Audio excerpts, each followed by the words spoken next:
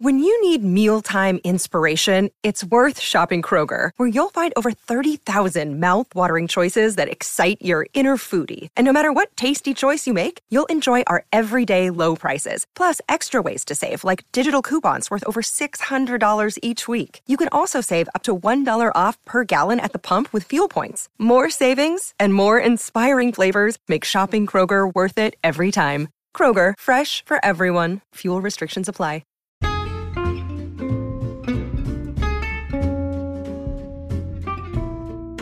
Hello, and welcome to It's a Fandom Thing. I'm your host, Erin Marlowe, and each week I'm joined by a panel of guests to discuss all things fandom and pop culture, primarily from a female perspective. You'll find everything from fanfic, to cosplay, to Schitt's Creek, to Supernatural, and everything in between. So put on your favorite piece of fandom merch, set aside that fanfic that you're writing about your OTP, and sit back and enjoy this week's episode.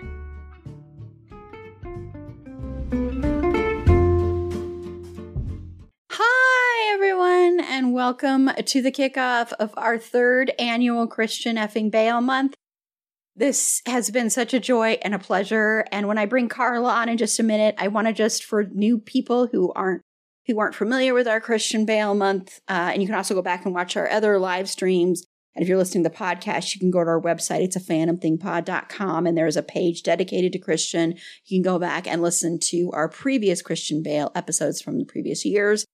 But this is something I always look forward to because if you don't know, Christian is our unofficial mascot. Someday he will make this official. We're just waiting for that to happen.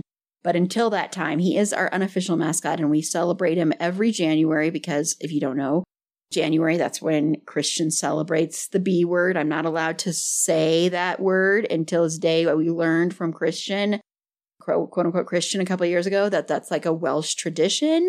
So we can't say that word when he could be near and in earshot. So just to let you know. But we are going to be kicking it off with Rescue Dawn. And I do have trigger warnings on the bottom for war, torture, all kinds of things that go along with that. This is not like the happiest, most cheerful movie. This was one that the listeners, you chose this one. And I do want to let you know we do have a little schedule change. We're not going to be talking about Velvet Goldmine this year. Instead, we're just going to be talking about this one, then 3:10 to Yuma.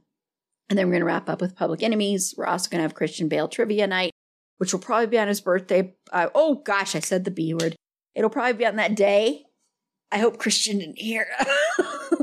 But we'll see. More of that coming soon. I'm seeing shocked expressions backstage. But I want to bring on my co-host through this journey of Christian Bale. She was here when this started. So, Carla. Woo-hoo! Happy Christian Bale month, everybody. Woohoo! Time to celebrate. Get your marshmallows. I wish we could sell marshmallows that had Christian's face on them. We could get like a little brand with his face on it. Put him on marshmallows.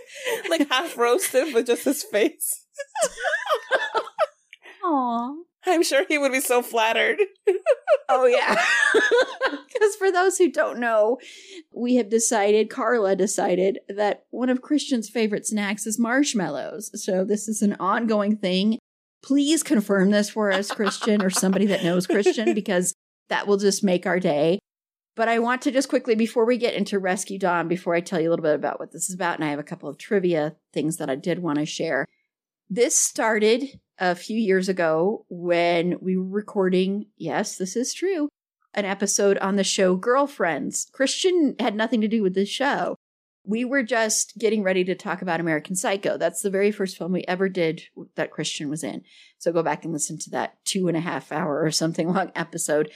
And we were talking about how excited we were, Carla and I were, about that. And then Carla created this incredible spot-on Christian Bale impression. And then that's basically where it started. And then the next year I went, we're going to do a Christian Bale month. And then I loved doing that so much that I went, we're going to do this every year. And so it's just been a joy. And I'm so glad that Carla is a part of this. And really, Carla's Christian Bale, this is why we do these live, so that you can at least get the video version as well. But Carla's Christian is like one of the greatest gifts I've ever been given. And I think it's one of the best things on the podcast. So thank you, Carla, for joining me on this again. And I'm really excited. And even though this movie is not at all happy, really, we'll make it happy. We'll force it to be a joyful experience. We'll bring some joy into this. Somehow we will do this. I don't know how, but we will do this. So Rescue Dawn is a movie from 2006 and is about a U.S. fighter pilot. It's based on a true story about a U.S. fighter pilot, Dieter Dingler, who goes through an epic struggle. This is from IMDb. Goes through an epic struggle of survival after being shot down on a mission over Laos during the Vietnam War. And this was right when people were still saying we weren't going to be going to war too. I think that's also important to note that a lot of stuff we weren't, this country was not talking about, the United States, I mean. And Christian Bale, of course, plays Dieter Dingler, which little trivia, and I'm so grateful this didn't happen. Matt Damon was originally cast in this role, but he turned it down. Oh, I'm sorry. I didn't mean to make that horrible stink face. No, it's how interesting. Also, Steve Zahn as Dwayne, Jeremy Davies, the ever interesting, unique Jeremy Davies. He's one of the most interesting actors to watch on screen, who plays Gene. I do want to say, if you do watch this movie, this is about people who are prisoners of war, and they go through a lot of torture when it comes to that. So just make sure, that we're also going to be spoiling this movie from 2006. So that's kind of on you at this point. You've had 18 years to catch up, okay? Like, honestly. Yes. And it's based on real facts. It's an embellished story based on real facts. So, honestly, it's so on you. And this was done by Werner Herzog, who actually did the documentary Little Dieter Wants to Fly, which that line is actually in the movie at one point. So he did the documentary first and then did the movie. And just a couple of quick little trivia facts. This film was shot in reverse continuity. So Christian Bale, having worked hard to lose weight for the role, would appear the gauntest at the end and then could simply gain the pounds back over the course of filming, working backwards through time so that when Bale returned to his average weight, he would be filming his scenes as Dangler prior to being taken prisoner. In a show of solidarity, as many of his actors lost weight for their roles, the director lost almost 30 pounds as well. So, which I thought was kind of interesting. The insects that Christian Bale eats are not worms, but maggots, and he really is eating those. Werner Herzog tells a story that he offered to eat a spoonful first to comfort Bale, but Bale insisted that was not necessary. Typical Christian. Herzog told Bale before they began filming to just keep eating until he wanted to stop, and that would be the end of the shot. They had to do a second take when Bale burst out laughing when he saw the reaction of his fellow actors as he wolfed down maggots. In the next take, Bale completely forgot that Herzog had said he would let Bale decide when the scene would end. He just kept spooning in the maggots and chomping away. Oh my God. Herzog says he was thinking, wow, this guy is really committed. When is he going to stop? Finally, Bale, somewhat perturbed, asks Herzog through a mouthful of chewed up maggots, when are you going to call a cut? Oh my God. Ah, that's our Chrissy B. I know, man. That's our Chrissy B for sure. And Chrissy B did lose 55 pounds for this role. And I mean, this isn't the most weight he's lost, of course, but it still is a lot. This is something he is known for. This is something we really want Christian to stop doing. We've talked about that a lot. So, that's a big, big thing we talk about with Christian is we really want him to start taking care of himself. So you're not a young man anymore, Christian. No offense. Age is age. Just accept it, Christian. I'm sitting here giving him side eye while he's on my couch. There's a lot of other things on here. I really do recommend that people go look at the trivia on IMDb, because I think there's a lot of really interesting little things that are peppered in here, but I don't want to spend the whole time talking about the trivia, but I do want to just say that there is a lot of critique of this movie. There's some criticism of this movie and how it's actually not accurate to some things. Herzog's film is starkly at odds with Dieter Dingler's own book, Escape from Laos, and Dingler's statement in the documentary Little Dieter Needs to Fly when it comes to the character of Jean Dearborn, who was played by Jeremy Davies in the movie. And unlike the portrayal in the movie, Dingler spoke very highly of him. And it was actually, he helped a lot with the plot of them escaping. He was the first one who found the nail they use later to like help get out of the handcuffs. You know, he had passed away. Dingler passed away before this movie came out, but people have said he probably would not have liked this movie because of that, because there were things like that they kind of made him out to be more of the person who did all this on his own, and he was the mastermind when he wasn't the only one who was coming up with that stuff. So just, there's a long thing about that, so I just recommend reading that. So I just thought that was interesting, especially seeing as how Werner Herzog did the documentary. You would think he wouldn't have done that. My guess is he wanted to add conflict among the prisoners of war, and so that's probably why he did that. Which is just bananas to me, given that there's plenty of conflict in being imprisoned and being starved. Like, exactly. I think that's plenty dramatic. Exactly. You don't need to add anything else to that. So, yeah. Like, oh no, these guys get along. I know, which actually would make more sense, you know, and would help a lot with, I think, the ending, actually. Yeah. So we're going to start, as we always do during this month, with talking about Christian and Christian's character, who is, of course, once again, based on a real man, and also his performance. So what are your thoughts on all of that, Carla? Christian is, of course, fantastic and wonderful. Like, I really enjoyed his performance in this. One criticism that I have of this movie is that it's basically like Top Gun in Laos.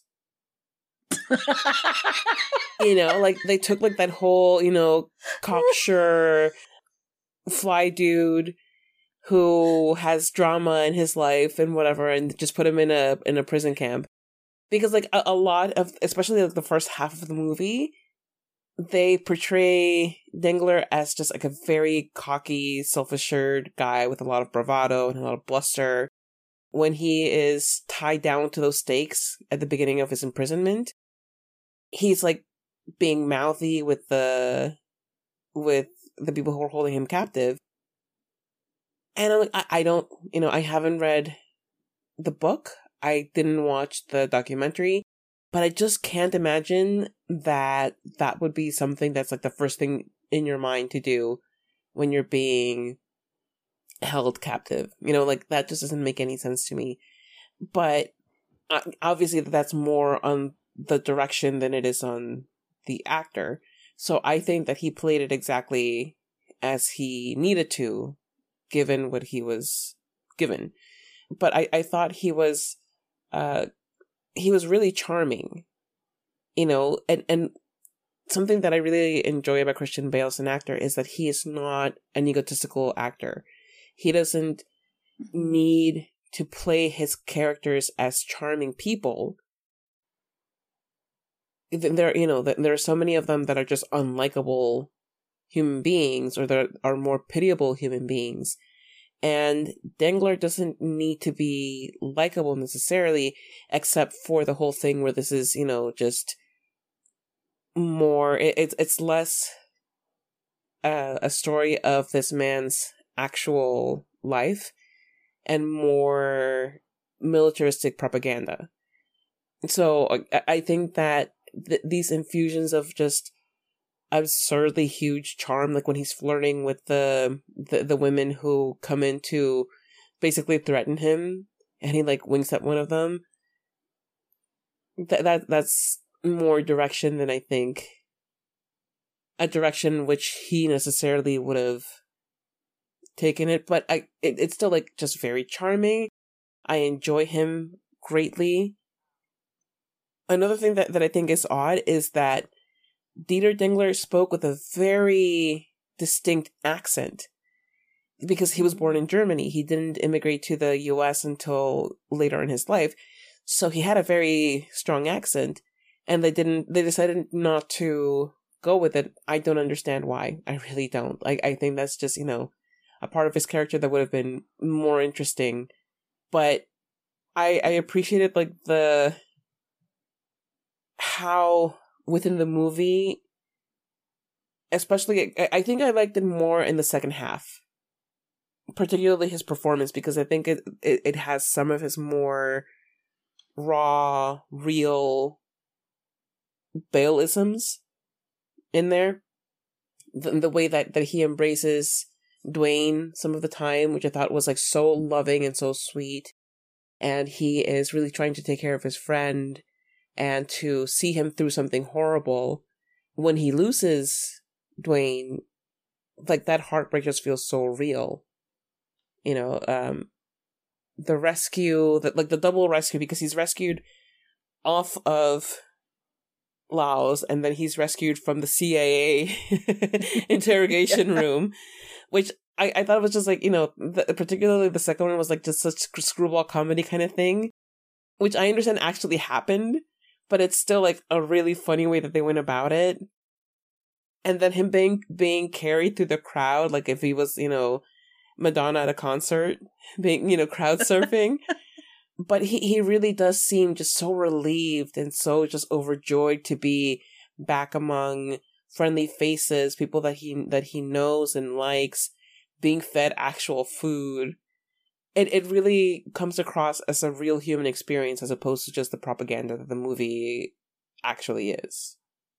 Yeah, and I wonder with the accent thing, because it's not like Christian Bale couldn't do that accent. I mean, Christian Bale can do it for sure. And I'm wondering if part of it is just more feeding into that American audiences will have an easier time with this if he doesn't have a German accent, and where it can be more of that propaganda and more of that USA go go go kind of thing. Because I think in reality, and especially when you're looking at Vietnam, the way we treated a lot of people that were in Vietnam and the whole Vietnam War in general and everything leading up to it was so awful and horrible. And it's one of those things that usually you will see in media. It's one of the few wars in media that is critiqued a lot more than other ones. This one is much more on that hero worship side, which I'm not at all negating the torture, because there was and this is real stuff that happened. And I mean, I wrote a whole short screenplay when I was in film school, because one of our projects was to be like commissioned out to write a screenplay and adapt something. And like, I was commissioned to write a screenplay. This was based on a true story about a man who watched his friend die in something they're called Punji traps, and just look them up. It's awful. And those were big things during the Vietnam War. And so he suffered a lot of PTSD, got back to the States, and this is a true story. And then he went out fishing by himself, and the boat overturned. This is in present day. And his arm gets caught, and he ends up having to amputate his arm. But through doing that, through thinking he's going to die, it's actually kind of like a rebirth. And it's his way. He actually ends up dealing with the death of his friend that he had blamed himself for, and dealing with all the trauma from war, and becomes a better human being because of this other tragedy that happens to him. So I have always, because of doing that, and also because my dad was in Vietnam and hearing stories from him, Vietnam has always fascinated me a lot.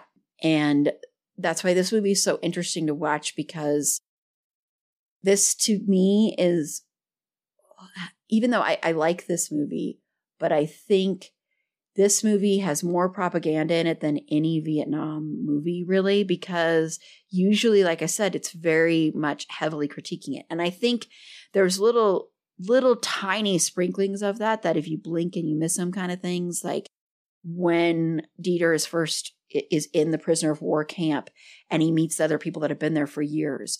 And he's like, years? How have you been here for years? And they're like, we've been here doing this stuff. The United States has been here for a lot longer than anyone has been talking about.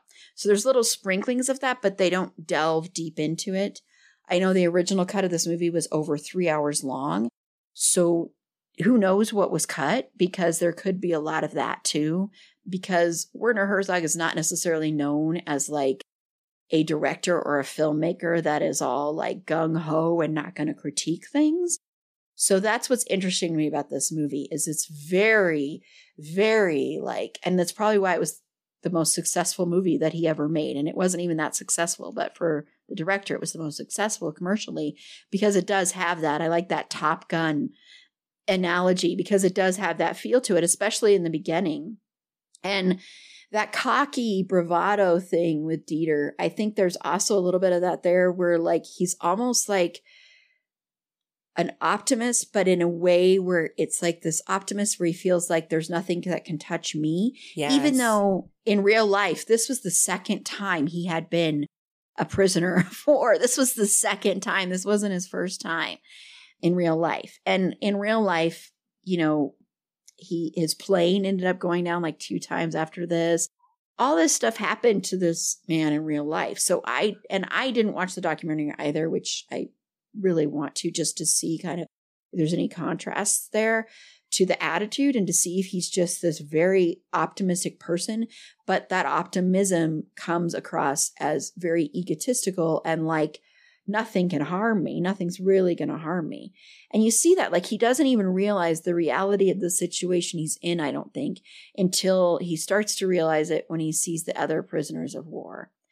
And it's an interesting performance to watch from Christian because he's always got that bravado under there, but slowly that starts to chip away. And it's almost like finding out, I don't know why this came to me, but finding out when you find out, so I hope there are no children listening to this, but when you find out that Santa isn't real, it's like losing this little, like he's in this fantasy world and has been of, you know, he says over and over again, I didn't even want to go. I don't want to go to war. I just want to fly planes. I just want to fly planes. That's all he wants to do is fly planes. And he feels, I think if he says that, that makes him have no accountability for anything that's going on. And he doesn't have to have any political affiliation. He doesn't have to have any opinion because when he meets the other prisoners of war, they all have opinions on this. Right. And for the most part, they are negative opinions or at least complicated, but he doesn't. And so it's interesting watching Christian's performance where he kind of changes a little bit. And I think mainly from his friendship with Dwayne more than anybody else. And when you realize that Dwayne has already died and he's been talking to this vision of seeing Dwayne who is already dead. And when you realize that, it's a very heartbreaking scene, and Christian does a very subtle thing with his face where it's almost like he realizes it. He's like, oh wait, you're dead. And it's so sad. And the times when they've escaped the prisoner of war camp and he is out there and he sees the helicopters above and he's like, they're here. And that optimist, I believe in Santa and I can survive anything person that's like, oh, they're definitely going to stop. And then they don't. And then another time they start shooting at him. And he's just like, why would you do this? It's like he cannot understand the complexities of war. It's like he doesn't understand the complexities of war, yet he's in this horrible thing where he is tortured. The people with him are tortured, have been starved, have had all sorts of horrible things done to them. But he's still in like this bubble of thinking, well, this is just some weird thing and I'm going to get out of it. And this isn't like, you know, this isn't going to affect me in any real big way. But it does, yet it doesn't. That's what's so interesting, because at the end you see him and he's back to that bravado place again. Yeah. It's like, and I guess the real Dieter, when he did go back to Laos and he was treated like a celebrity. And so I think a lot of that's probably real, because it's like, I don't know. And I'm not at all discounting that he went through torture or any of the people that went through torture. but it's almost like he never really, in this movie, grasped the weight of that and the weight of that on other people, not just him.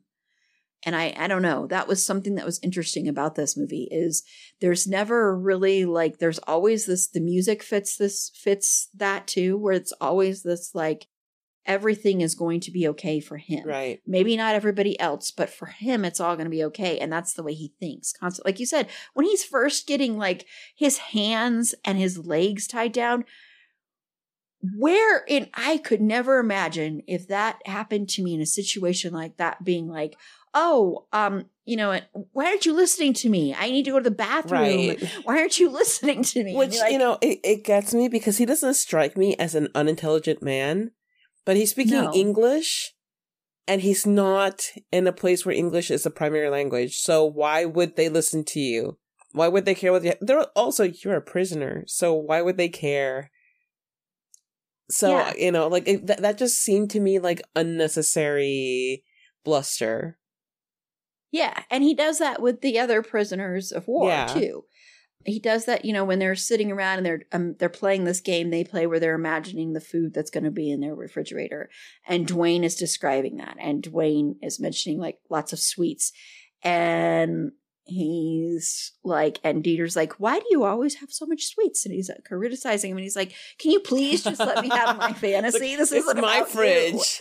It's my fridge. This is my fantasy, And so it is very much like he wants to be the star of the show, no matter what, no matter if somebody else needs attention or needs to be looked after or something is more serious than he is giving it credit for, because he doesn't seem to get or ever grasp the huge enormity of the situation he's in until he escapes. Honestly, I think that's when he really starts grasping it, because he's like, I'm going to escape and we're going to be fine.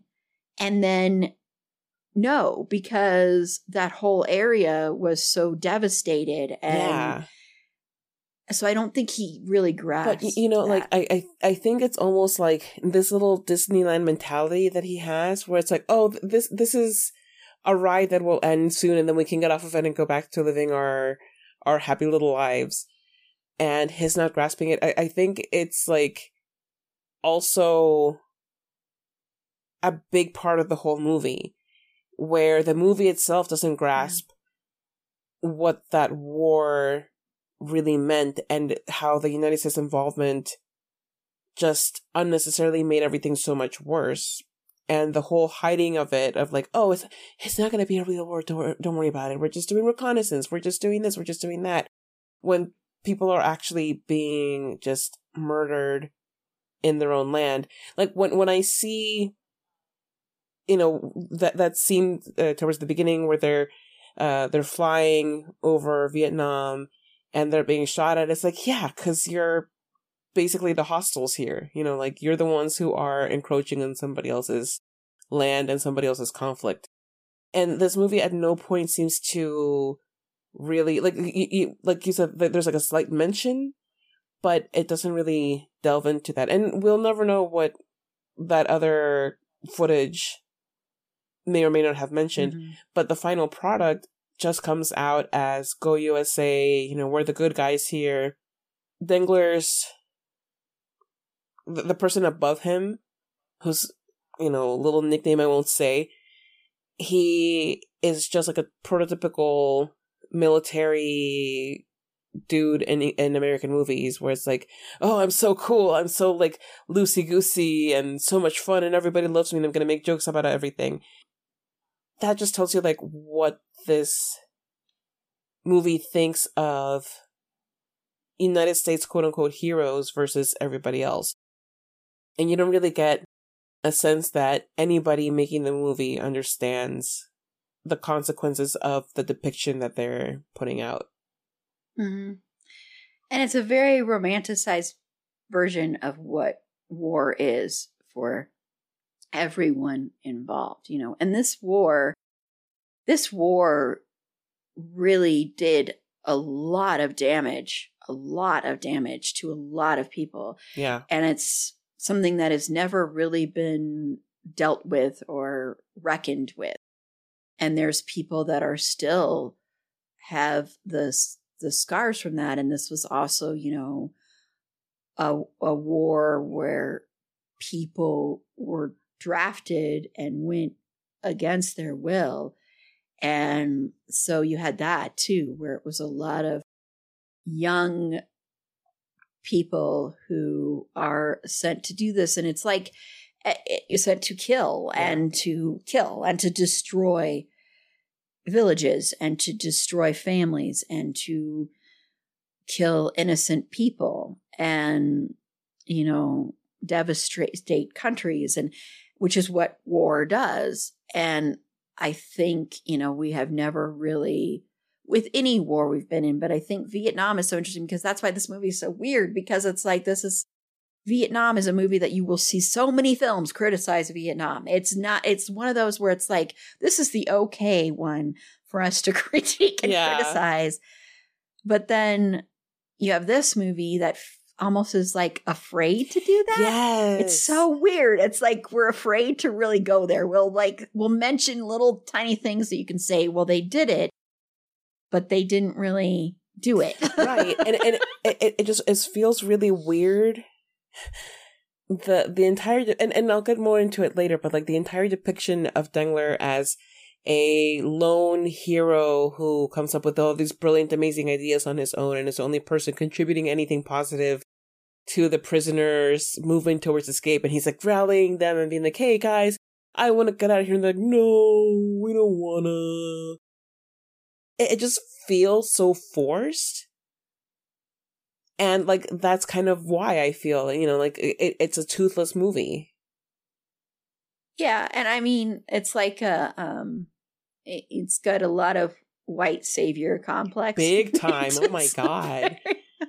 It's very much that white savior hero complex. And that's why it's interesting. That's why I'd be interested to read the book and hear the actual story, since, like I said, the big critique is that is not what happened, and that it wasn't just him. And this was stuff that was in the works before he even was in this prisoner camp.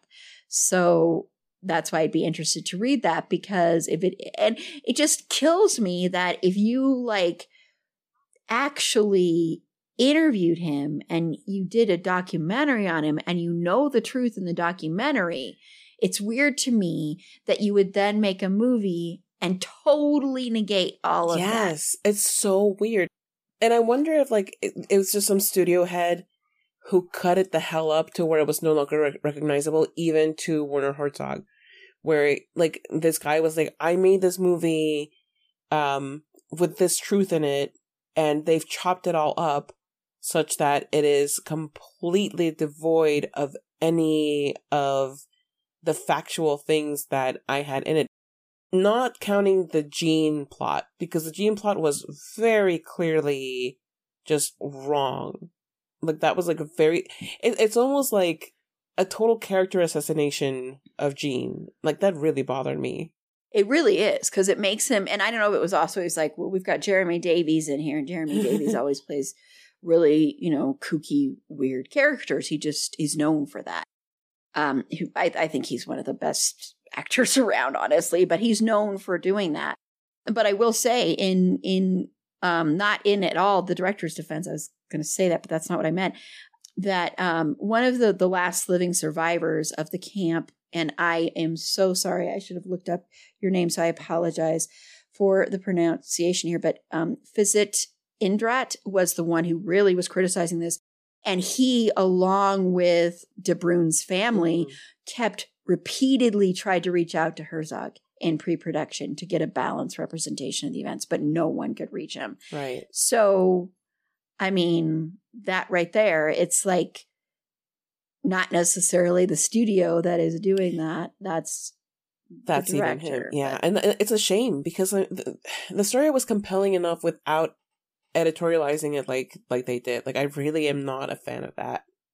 Yeah, and I would have liked to have seen more the everyone working together, where it was a team thing, where you have that camaraderie, or, as people say, brothers in arms kind of thing of like, and that happens a lot when people are in war, is they do develop this very deep bond that others don't necessarily understand.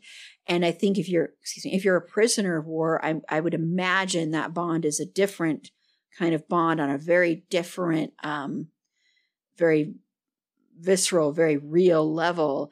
And so to explore that would have been really interesting, especially because it's not like the real Dieter has ever tried to take credit. Right. He's been very much like, no, this is what happened. So it's not like he was trying to take credit for it and they just kind of went with his story. So he probably would have been very upset about this. So I think so too. Because like I watched a few like snippets of interviews with him on YouTube, and the ones that I saw where he mentioned Jean, he was very clear that, like, this is something that where they had already started plotting an escape. When he got there, they had already come up with a tool to get the handcuffs off at night. So while he contributed to the escape, he certainly didn't mastermind it. And there was never any credit taking, like undue credit taking on his side. So like this movie really, I have so many issues with that. Like I'm like yeah, and I didn't read that before my rewatch. I just rewatched this today, actually. Like I finished it like a few hours ago. And if I had read that before my rewatch, I do think it would have tainted the rewatch in a very different way, because I honestly, and this is just for me not looking at this trivia beforehand, which I should have, this is honestly just me being like, well, if he did the documentary, I'm sure this is going to be very accurate. Because that's just me being like, right. that's me having my Dieter optimism.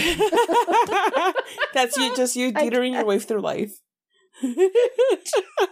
That sounds awful.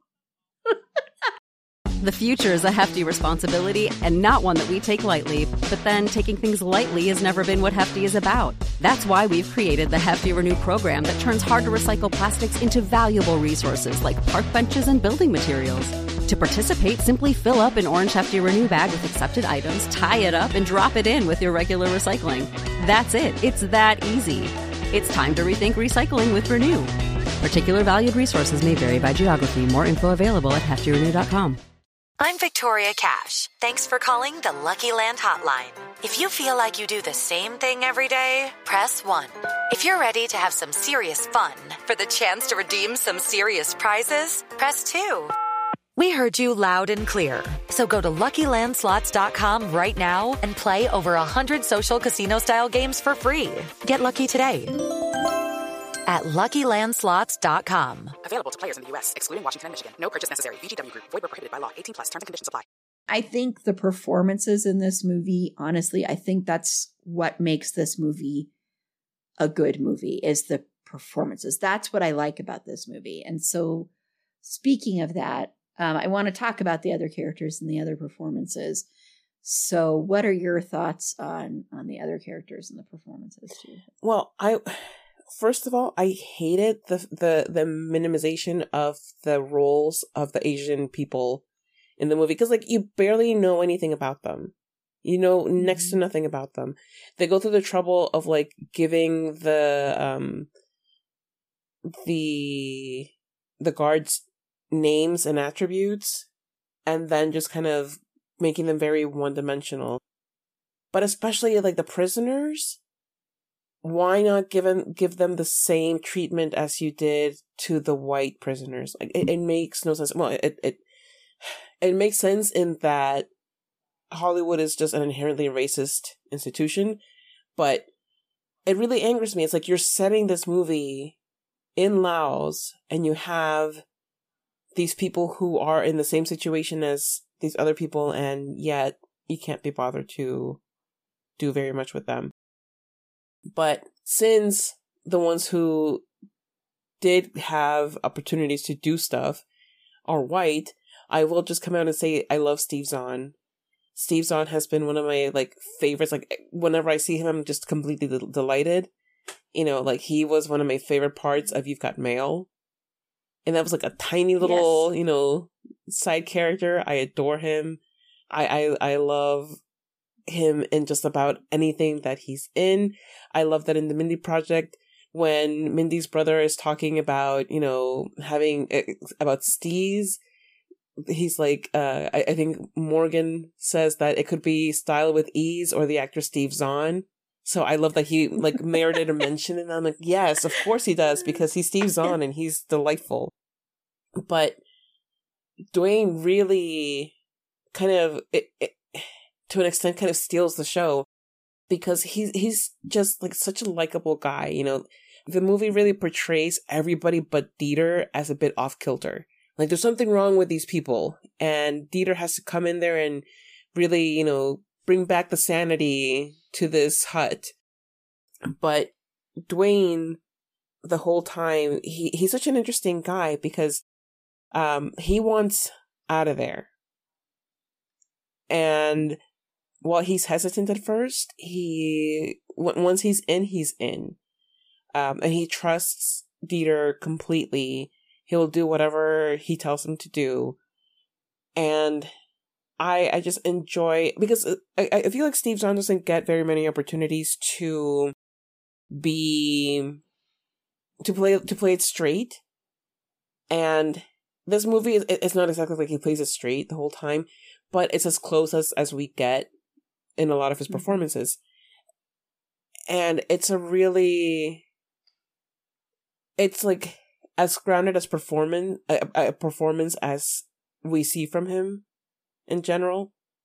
But I love the friendship that he and Dieter create, and that like bond, that love that they have for each other, where they will do anything for each other. And then his death scene was so absolutely heart-wrenching. It was awful to watch. And in one of those interview snippets that I watched with the real Dieter Dengler, he describes it exactly as it happened in the movie. And, you know, if it's heart-wrenching for us watching it in the movie, I cannot fathom what it would have been like for him to see his friend die like that in front of him. It's just absolutely devastating.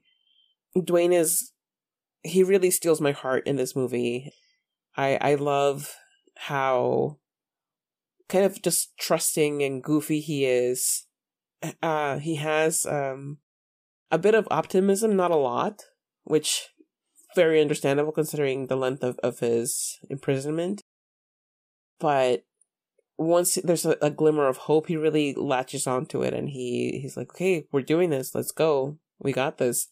Like I said, you know, even despite the way that they completely assassinate Gene's character in this movie, Jeremy Davies does a good job with the role that he was given. Mm-hmm. Like, he's really kind of creepy, like not in a way where like you want to report him to HR. He's creepy in a way where like maybe you don't want to ride the bus with him at night. But not for reporting him to HR reasons. That's the perfect description. It's a different kind of creepy. But I love the performance. I thought it was great and so interesting and so compelling. Like, you really want to just sit there and watch him. You have Apichart Chusaku, who played Pisiri, and I really liked him. You know, he really, again, we don't get a lot of him. Which is a real shame, especially considering that he's the other survivor of this, and they kind of make it seem like he just decides to just screw everybody else and leave, when that's not what happened. But I think that he was trying his best to be, in the movie, he was trying his best to be as helpful to the situation as he could. All of the prisoners who were Asian, were actively participating in everybody's freedom, and they didn't get the credit that they deserved. But I think that particular character really, I don't know, like he really, my New Year's resolution, I think, is going to have to be to stop saying really. But aside from that, I enjoyed what little we did get of all of them, but I think he was particularly interesting to me. And then just, I don't know, just everybody else, like the all of the American squad just got on my nerves. Which I think, because it was such a ripoff of the energy of Top Gun, and those guys also get on my nerves. I'm like, okay, so I guess they just were doing their job and they must have done it well. That's true. Yeah, the this is a very, shocker, but it's so white centric and very and there are a lot of like racist undertones in this, which, that's the way Hollywood is, sadly. And when we talked about Empire of the Sun last year, we also talked a lot about that too. And yeah, when you have the prisoner, when all the prisoners aren't white, so there's no excuse for not like giving the other prisoners, all of them, as much attention as you do Dwayne and Gene. I mean, yes, they did not treat Gene well, and they really, really did a horrible thing about his memory and his character and his character assassination. But they gave him more time, and they should have done that, especially when you have also the important thing to remember is some of these prisoners, they spoke the language, and there's the language barrier between the prisoners. And so if you have that, why not, have that be more of a tool where they have a little scene, but of course Dieter keeps interrupting. He's like, I need to hear what they're saying. It has to be all about him. I know. But, why not? That's a really good tool to use if you're trying to plan your escape. So focus more on that and not be like the white savior thing of course, Dieter is the one that does everything right and is okay. Right. But yeah, so it is, it strikes me even more the more I watch stuff like this. And you really, when you're watching it for a podcast and you're watching it to analyze what you're given, the amount of racism. And even though we do criticize the United States in film, will critique the Vietnam War, it doesn't mean that even in those good critiques, there's still layers of racism in there too. So I do want to say that is always prevalent when people are talking about the Vietnam War. And so it's in this movie too. But for Dwayne, yeah, Steve Zahn is one of the greatest actors we have. And I wish he was given more roles like this, where you got to see different sides of the range that he has. He's such a fantastic actor, and he's so much fun to watch. And he just becomes the characters so completely. And he's also not a selfish actor, and that you can tell. So he is not trying to outshine everybody, but he does, because his character is the most relatable and the most lovable and the one that you're rooting for. And that's why it makes it all the more heartbreaking that he's the one who dies, that he's the one you see die, because you really wish he could get the sweets that he wants. He could get a cake. Yes. He could get the pancakes. He could get all of that. You really wish he could have that. And the fact that he doesn't is so heartbreaking. And Steve Zahn just does such a fantastic, fantastic job. And he also lost a lot of weight. I believe it was 40 pounds for him. But he's so, so good in this. It's like just great, wonderful. I think when this movie first came out, there was even some talk of him getting of people wanting him to get nominated for Best Supporting Actor kind of thing, because it is that level of performance. And when you're in a movie with Christian Bale, sometimes, because Christian is such a good actor, and it's not something he's doing on purpose, because I think Christian really wants everybody to kind of be elevated to his level and for all of them to play together. And plus, Christian never sees how great he is anyway. But I think, sometimes problem is sometimes Christian will be paired with actors that aren't necessarily there or are selfish or, that kind of thing. But I think that if you are an actor who can outshine Christian, and I think Steve Zahn does that, that is incredible. That is like a feat. And I think that's really what happens in this movie with him is he does. And it's not saying that Christian isn't great in this because he is, but I think Steve does like an even better thing there where there is that vulnerability, that fear, also finding a friend that's the important thing to him. I don't think it's even the escaping part that's important. It's the having a friend, having like a brother. Yes. This is someone I think he views as a big brother who can really rescue him. And there's so many times when he's like, just leave me, just leave me. And they just, and oh God, that in those moments where he's just looking at him with this face full of, resignation, like that determined resignation where he's like, you have to leave me so that you can live. Mm-hmm. And then Dieter looks at him like, how could I leave you? And then he does everything he can to make him comfortable. Those really just break my heart. I mean, I was watching that and I just, that depth of that love that they had for each other was palpable, and it comes through with their performances. They just really, they bring out so much emotion in those small moments. And I feel like those small moments redeem the movie because of their humanity, where everything else is chaotic loss. Mm-hmm. Those are some moments of real humanity that shine through. Oh, and Steve Zahn was nominated for supporting actor for an Independent Spirit Award. Oh, that's right. That's right. Yes, that's right. Yeah. That's my favorite parts of this movie are when they escape, because you also see a different side of Dieter in those scenes where it's not this like, I am, just living in this like denial thing of like everything's great and wonderful and I'm just the hero to save the day. There's a real camaraderie there and a real emotional pool there. And also this like, it's one of the only times it seems like he really gets the actual enormity of their situation.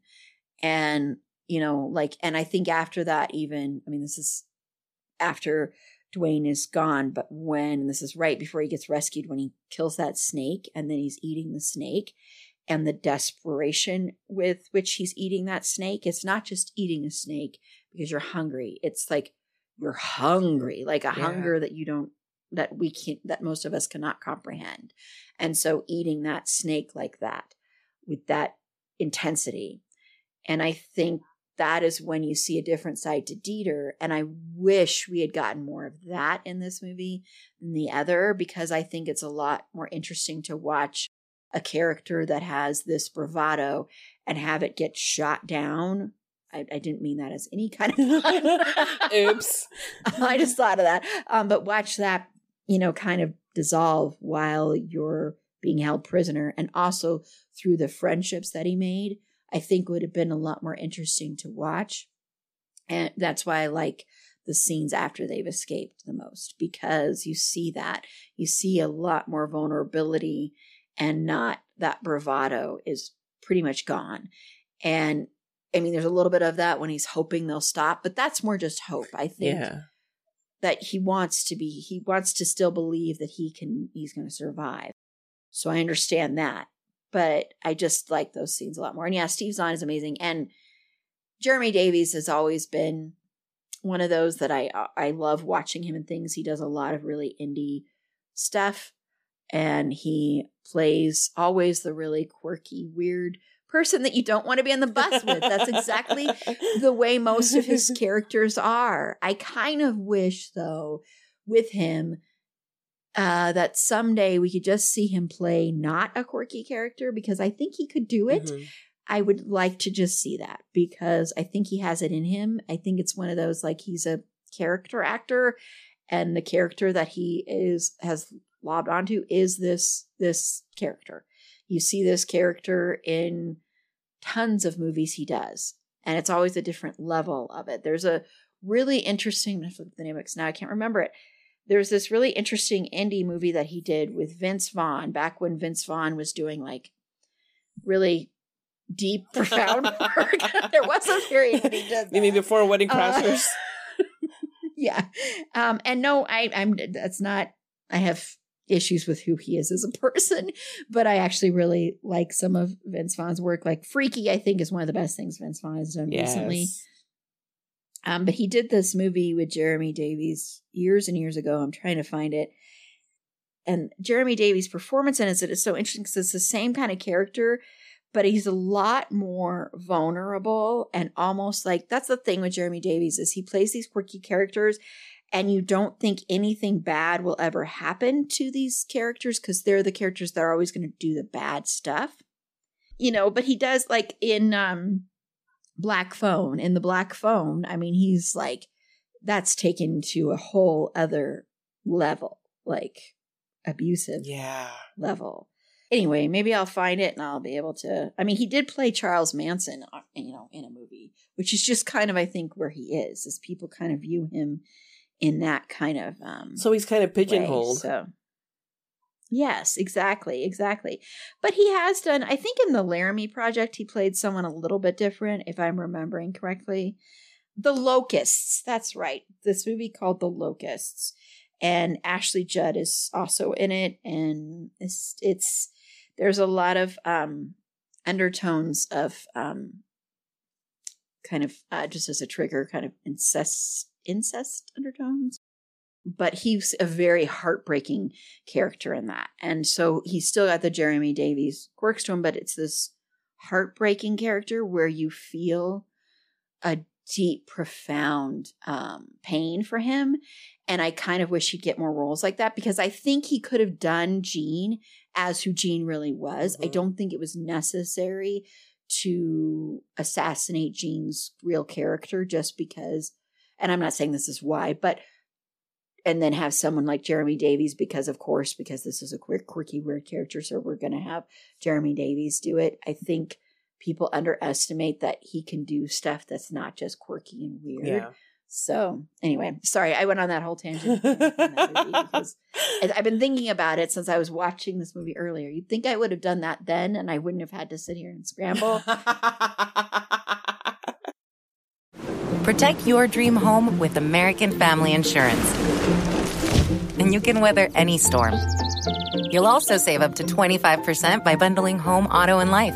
American Family Insurance. Get a quote. Find an agent at amfam.com. Products not available in every state. Discounts may not apply to all coverages on an auto or home policy. Discounts do not apply to life insurance policies. Visit amfam.com to learn how discounts may apply to you. American Family Mutual Insurance Company, S.I. and its operating companies, American Family Life Insurance Company, 6000 American Parkway, Madison, Wisconsin. But we have already touched on this a little bit, but are there any other things you want to add to how well or not so well this film handles war and the Vietnam conflict?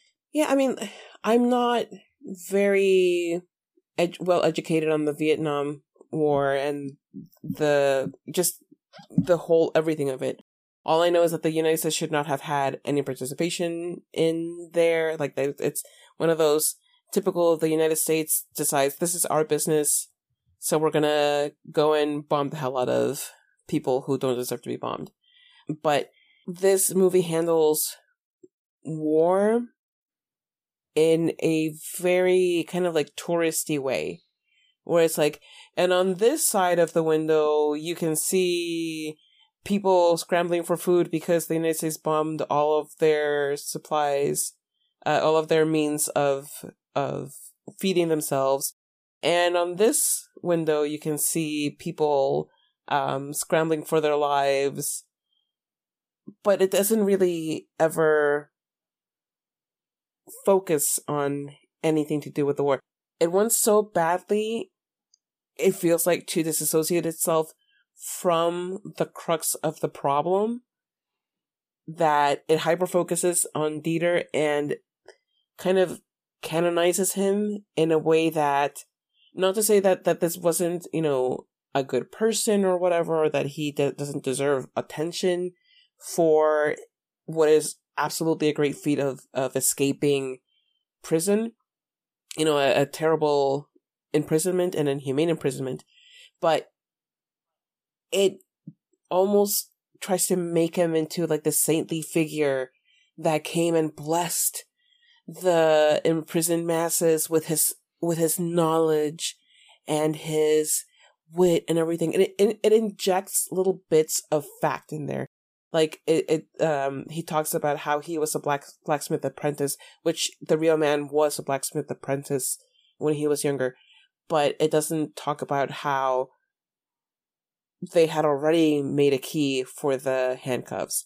And it talks about how he's trying to talk Gene down from being just so wild and like, you know, trying to get him to focus when Gene is the one who had taught the non-English speaking prisoners English, and how he was instrumental in creating the escape plan, and how he decided to stay back because one of the fellow prisoners had malaria and couldn't leave.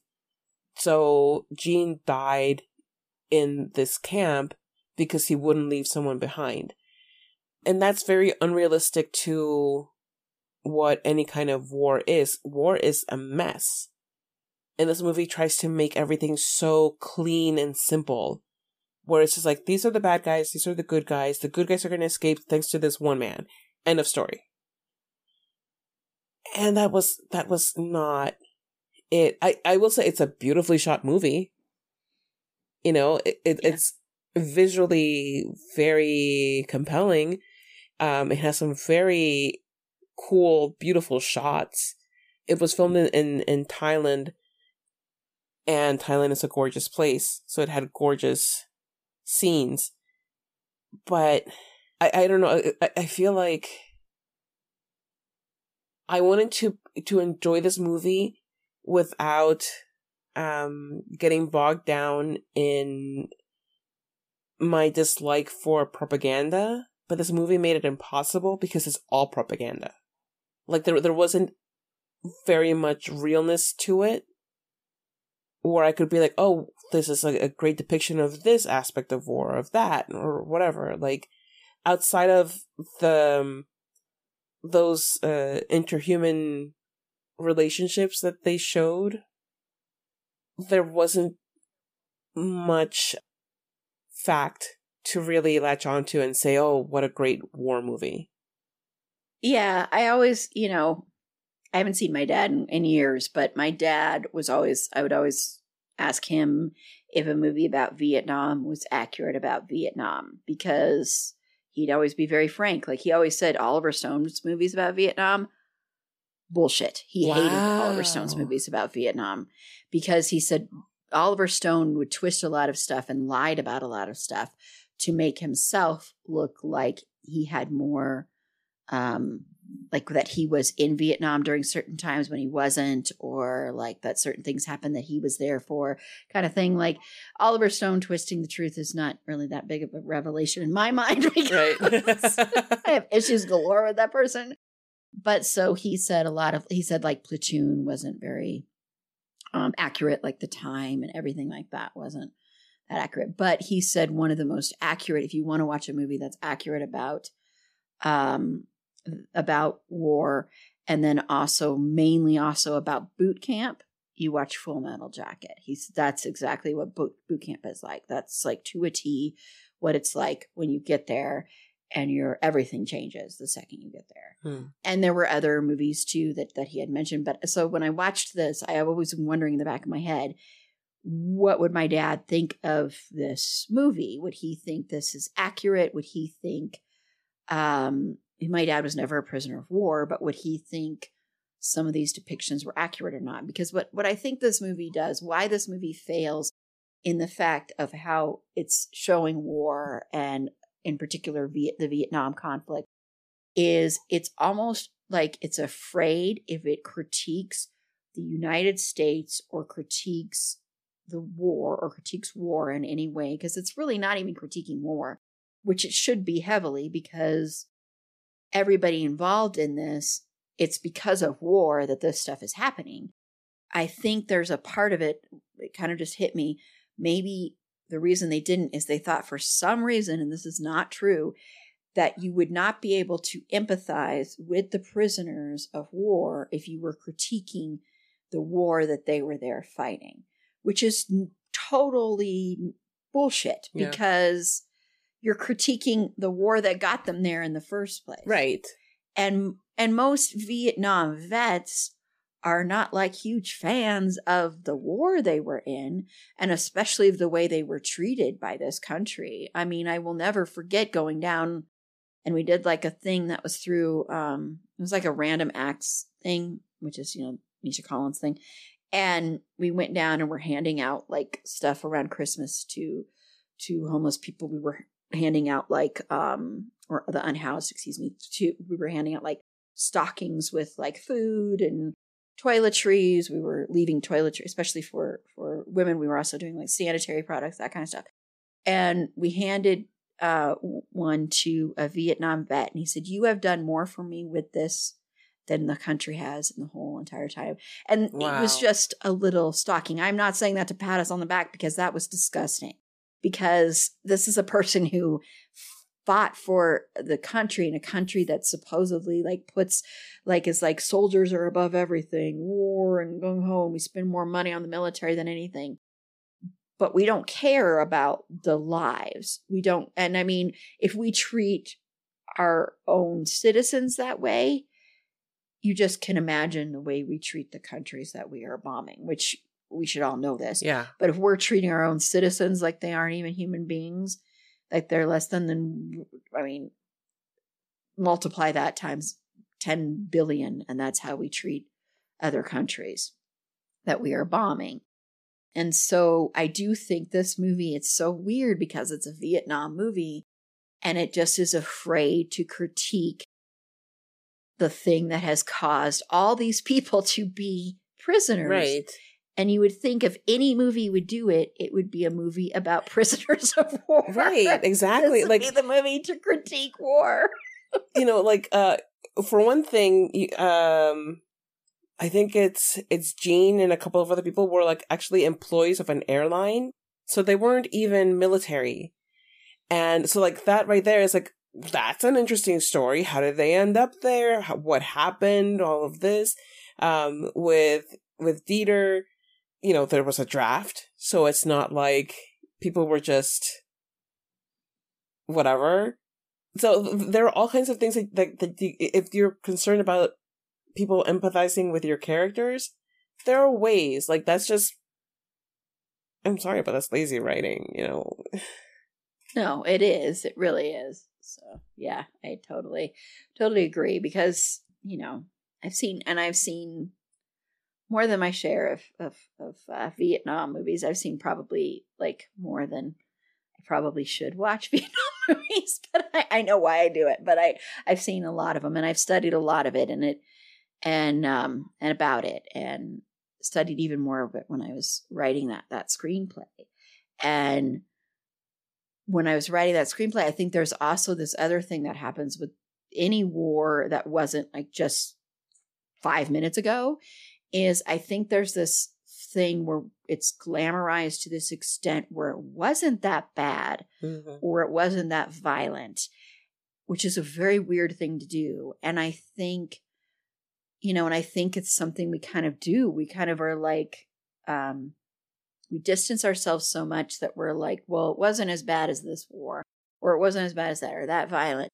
But if you start researching, like if you research the stuff and the weaponry and the way people were killed in Vietnam and during this war and during the conflict and everything like that, you get a totally different sense. This was one of the most violent and brutal mm-hmm. wars ever. And war is in general, but this is one that the humanity was so lacking. And I don't know. I just really highly recommend researching Vietnam if you want to know more about the realities of Vietnam and not just from movies. So, and I want to go back. The thing when I said about Oliver Stone being accurate, Oliver Stone, actually, I don't like Oliver Stone, but he does actually critique the war like big time. So he's not like in, go war. I mean, I think the biggest one that does that is probably Born on the 4th of July, I think is the biggest examination of that. Yeah, every time I think of that title of that movie, like Born on the 4th of July, I'm always like, Born on the 4th of July. It's like, it just feels like so dramatic. That's a really fantastic movie, I want to say. And I really am not, a big Oliver Stone fan, like I said, but I think that's a really fantastic movie that really, really shows, it starts with a character that is so gung-ho and so like a Top Gun type character, and then what happens to him because of war and how that changes who he is. Like everything about him, just changes his whole being and chemistry. And it's just an interesting examination of that, because that's what happened to that's what really happened to a lot of people, a lot of men that were there. So I was wondering, I'm like, where in the hell is Christian? I was waiting to make Christian an entrance. As you know, I'm an actor. You may have heard of some of my films. And I like to show up in the most dramatic way possible. Sometimes it is by showing up at the last minute during a live stream. Sometimes it is by arriving on Carla's doorstep at 2 a.m. with no prior notice. It's okay. I'm sure she doesn't mind. What? 2 a.m.? 2 a.m.? When did you, was this like 2 a.m. today? No, of course not. This would not have been today. She would not have forgiven me by now and let me come on the camera. That's true. Ellen, how could you possibly have thought that? Man, 2 a.m. Jeez, man. I hope you're like, contributing or doing something to be like, I'm sorry. Thank you for asking. I am absolutely contributing. I contributed some very delightful and illuminating commentary while Carla was trying to watch the film. Was it delightful and illuminating, or kind of being a pest? Well, I feel like that's a very subjective question. And since you asked me, it is delightful and illuminating. You might hear different from other sources. However, they are not reliable sources. Not like me. Well, Christian, I have to say, I have missed you dearly. I really have missed you. I've missed seeing your smile. I missed you as well. Yes, I've seen pictures of you. You've been vacationing a lot, been traveling the world, and in your dad clothes. But you see, I dressed up for you today. I know you did. I appreciate it. You always do. So thank you so much. I do want to ask you. I have to ask you.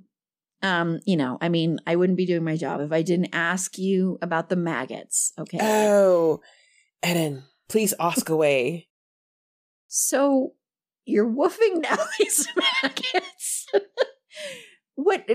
On a level of like dirt and then marshmallows, like where does the taste of maggots fall?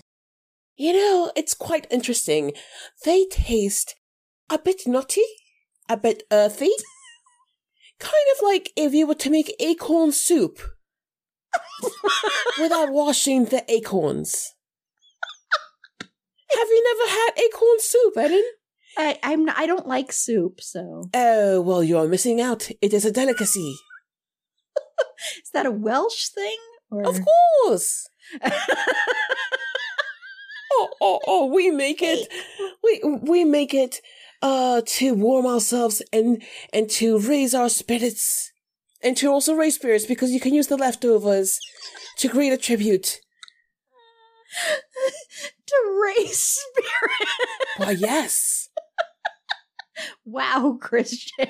But I will admit that after consuming so many maggots, I was left with an absolutely blinding migraine.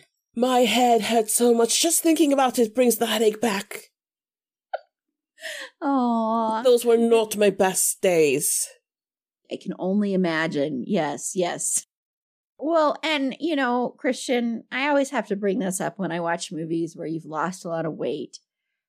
I really hope, can you promise us you're going to please, we've brought this up before, we worry about your health. You're still in great shape. You're still young, but, you gotta, Well, let me get philosophical with you for a bit, Erin. Let me stop you right there. I will stop you right there with my stop you right there hand. Whoa, Erin, whoa. I am trying to act in a different way. My resolution for 2024 and possibly beyond is to lose and gain less weight per movie such that I maintain a credible physique for each role, but probably not launch myself into a stroke. Well, I really think that's a good idea. I love this resolution. I love this. And I hear you might be doing, you might be in a new Dr. Frankenstein movie. You might be playing the doctor. I might yet. But nothing is set in stone, so let's shh. Okay. Sorry. Okay, we'll be quiet about it, but I'm hoping it happens. I know you're also doing another movie with Bradley Cooper. Oh, that delightful chap. Yes. Oh, he is such a hoot. That delightful chap. Why, yes, he is. Sometimes, if I ask really nicely, he'll even do the Rocky Rocket voice for me. From his hit movies, Guardians of the Galaxy 1, 2, and 3, even. You're big fans of those movies? Absolutely not, but I am a fan of his. Absolutely not. Wow. Well, you're part of the Marvel universe, Yes, however, as much as I wanted that movie to be so much more than it was, alas, it was not. Yes, you're part of the Marvel universe and the DC universe, man. You're incredible, Christian. I shall not rest until I conquer all universes. Well, I want to see you in a comedy. I keep putting that out there, so come on, Christian. Erin, I've thought about it. And I shall think about it some more. But one moment. Please do pause your thoughts on my comedy future. Whoa there. I must think of what my legacy should be. Shall it be comedy? Shall it be drama? Who knows what life has in store for me in my 50s? It's true. It's true. I am young yet. I could still make people laugh. You make me laugh every January, Christian. Oh, thank you. So it's such a delight to see you again, and the many different, you've added a third face into, your third expression into the mix. You see, and sometimes I think so hard, and I have to put my palm to my forehead and think, oh, I must have thinking quite so hard. And then sometimes it's just because I want to run my hands through my hair. But I must do it with this facial expression so that people think I'm just thinking really hard and not just that I'm enjoying my own hair. Because people think that's vain. You should enjoy that hair as much as you want to, Christian. That's what I keep telling people. Well, thank you so much, Christian. And we're about to play 6 Degrees of Finn Whitrock, but I didn't really ask you this when we talked about The Big Short last year. Oh, doesn't 2033 just feel like last week? Oh. You only have 3 more days to make that joke. Yes. But and by the way, I'm still, we're still all basking in the financial advice and the stuff you taught us last year, which was amazing. I am so glad I could enlighten you all. Yeah. And do you still have those mom bucks, or did you return them? Oh, they were confiscated before my last departure. Oh, wow. Wow. Well, good, because those aren't yours. That's what they keep telling me, and yet they just keep leaving them laying around. But I didn't ask you because, Christian, you are our unofficial mascot. But we do have a Vice unofficial mascot. This is only, you kind of have to have a Vice. And that is Finn Wittrock. Oh, I was in the movie called Vice. Oh. And so I didn't get to ask you this last year. I don't know why I didn't, but I'm going to ask you this. I know you didn't work with him, but I saw many pictures of you and Finn Wittrock out on the award trail. And he always looked like he was looking at you like I would think I would look at you if I saw you in person, with just this complete adoration and almost shock that he was in the same room with you. So what is Mr. Finn Wittrock like? I just curious. Well, I must admit, it is a bit disconcerting to me to be looked up to, for even though I am a tall man, I am but a man. You see, and though I do appreciate the appreciation, I just want to say that he is also a delightful chap. Well, thank you, Christian. Thank you. And hopefully you never do anything to let us down, because, I would never do that to you. Oh. Well, thank you, Christian. I'm so glad to have you back, and I can't wait to continue to celebrate you. Next week, we're going to be talking about 3:10 to Yuma. Are you excited? Oh, goodness. I am very excited to discuss that movie. I know it is one of Carla's favorites, and I cannot wait to rewatch it with her and to tell her all about it as she attempts to watch it. Awesome. Yes. And then in a couple of weeks, you'll be reunited with one of your co-stars from Public Enemies. Oh, that's right. The delightful Meg. I cannot wait to see her again and say hello. How do you do? Would you like some pizza from Crafty? Awesome. Well, thank you again, Christian. I'm so happy to have you back. Ta-ta for now, Erin. See you soon. Okay, ta-ta. I was like, when is Christian coming on? Whenever we do. He was waiting for his moment, like we were talking about some deep, serious stuff. True. He didn't want to impose. It would have really, that's true. I was like, well, we're not really talking about stuff where there's a break where he could come on. So, yes, I love the new face, the migraine look. The migraine face. That picture. Oh, that poor man, how he suffers. Yeah. Well, but I did do a 6 degrees of Finn, and I actually really love my 6 degrees of Finn Wittrock because of things it incorporates. So I used the movie Secretary because, I used Jeremy Davies because Jeremy Davies is in the movie Secretary, which I love that movie. And he plays, again, it's a nice version of the character that you don't want to sit on the bus with. And Maggie Gyllenhaal, of course, is in that. And Maggie Gyllenhaal was in the movie Crazy Heart with Colin Farrell, my soon-to-be husband, who listens to the podcast all the time. Totally. I know he does. Hi, Colin. Reach out. Don't be afraid. Hi, Mr. Aaron. Don't be afraid to reach out and touch me. Reach out and touch us.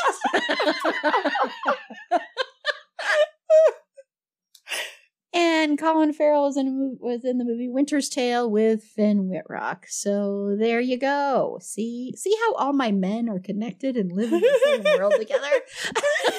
Also, your basement. My crawl space. Your crawl space. That sounds even worse. Sometimes tied up to the bed. No. When they've been good. Yeah, but when they've been bad. Oh. But anyway, thank you so much, Carla. I'm so glad we are in Christian Bale month. I'm sorry it's a little shorter, but we still have great stuff to look forward to, like next week, 3:10 to Yuma. Not sure yet when that is going to happen, but look for stuff. I will promote that a little better. And then the week after that will be Public Enemies. I almost said something like Pump Up the Volume, which I don't know where that came. Christian wasn't in that They both movie. start with P. And we are, of course, going to do Christian Bale B word trivia. B word. It's the happy B word. So look for that. That might be on the day of his time when he came to be. Of his womb emergence. Oh my gosh, his womb emergence. So stay tuned for more on that. But we're going to go ahead and close this one out. And Carla, tell all the lovely listeners and viewers where they can find you and your podcast, where, of course, promoted again, you did a Christian Bale episode. I was on it, and the characters were from 3:10 to Yuma and Public Enemies, which we're going to be covering this time, and then also his character from Equilibrium, which we covered the first year of Christian Bale month. So tell everybody where you can be found. Yes, Erin, they can find Bedwet Up Ahead podcast wherever you get your podcasts. All of them. All of the podcasts. That's where Bedwet Up Ahead will be. You can find our social media presence, scant as it is, on TikTok at Bedwet Ahead Pod, on Twitter at Bedwet Ahead Pod, and on Instagram at bed.wet.behead.pod. You can find me, my art, and my musings on Instagram at Carlatemis, TikTok at Carlatemis, or my website, carlatemis.com. That's CARLATEMIS.com. I don't think that's really how you conduct, but I'm conducting. I know how to conduct. Yes, totally. That's totally how they do it. Yeah. Yeah, I was trying out for a part in Maestro, but Bradley Cooper said, "Get out." And I'm like, "Fine, you're not one of my men anymore." So that's. And then he cried. It was very sad. It was on the news and everything. Local woman makes Bradley Cooper cry. Anyway, so I'm closing out now. That's what I'm doing. So you can't really, well, you can try and follow me on Twitter, but I don't really do much there, and Instagram's private. So what you want to do is you want to follow Fergie. Fergie is a goofball. She's hilarious. She likes American Psycho. That's probably her favorite Christian Bale movie because, come on, she loves horror. She really does love horror. But you want to follow her on TikTok at Schroeder and Fergs. That's SCHROEDERANDFERGS. Yes, it's long, but it's worth it. Be sure to like the show on Facebook at facebook.com/itsafandom-thing-pod. On Twitter at FandomThingPod. No, it's in that one. On Instagram at It's a Fandom Thing Pod. On Threads also at It's a Fandom Thing Pod. On TikTok at It's a Fandom Thing Pod. If you have any feedback, show notes, if you'd like to catch up on past Christian Bale episodes, head on over to our website, itsafandomthingpod.com. If you want to be a potential interview guest, click the contact us button there. Christian, as always, remember, I will drop everything for you. Everything, okay? We even determined that I wouldn't get, if I was about to have surgery, I would drop that for you. So, this is how real it is, dude. So come on this show and make my dreams come true. I mean, I know you're already on this show all the time, but let me interview you in a more official capacity. Yes. Remember, I don't care about your personal life. It'll be just a deep conversation, but I will ask you if you like marshmallows. So I really am going to do that. When I interview Christian Bale, that's going to be my last question to Christian Bale. And he'll be like, "What? What a weird question." And if he laughs, then I will know he's listened to the episode. But anyway, and also while you're there, consider becoming a Patreon subscriber today for as little as $3 a month. You get ad-free content. You get bonus episodes. Last year, Carla and I did a bonus Christian Bale episode.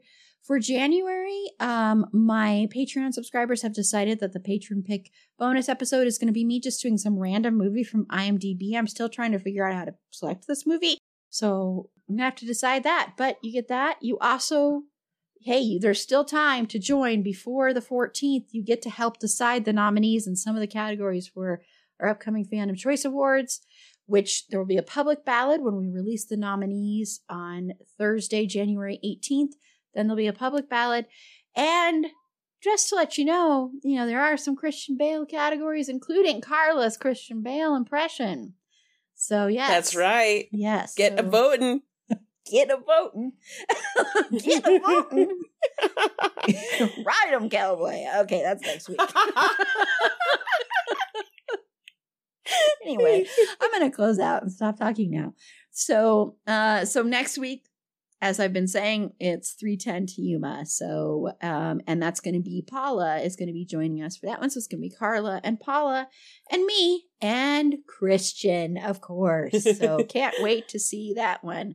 I always get a kick out of all this because if you don't know everybody, this is why I think it's even more special. This is not rehearsed, although you might be able to tell from my side. It's not rehearsed. I don't know. But it's not, none of this is rehearsed. So I never know what's going to happen. It's always a surprise to the both of us. Yes, we never know. So it's this huge shocker. So thank you, Carla, again, for being a part of it. And thank you to everybody out there for listening and watching. And until next time, remember, it's a fandom thing. Black Lives Matter and stop Asian hate.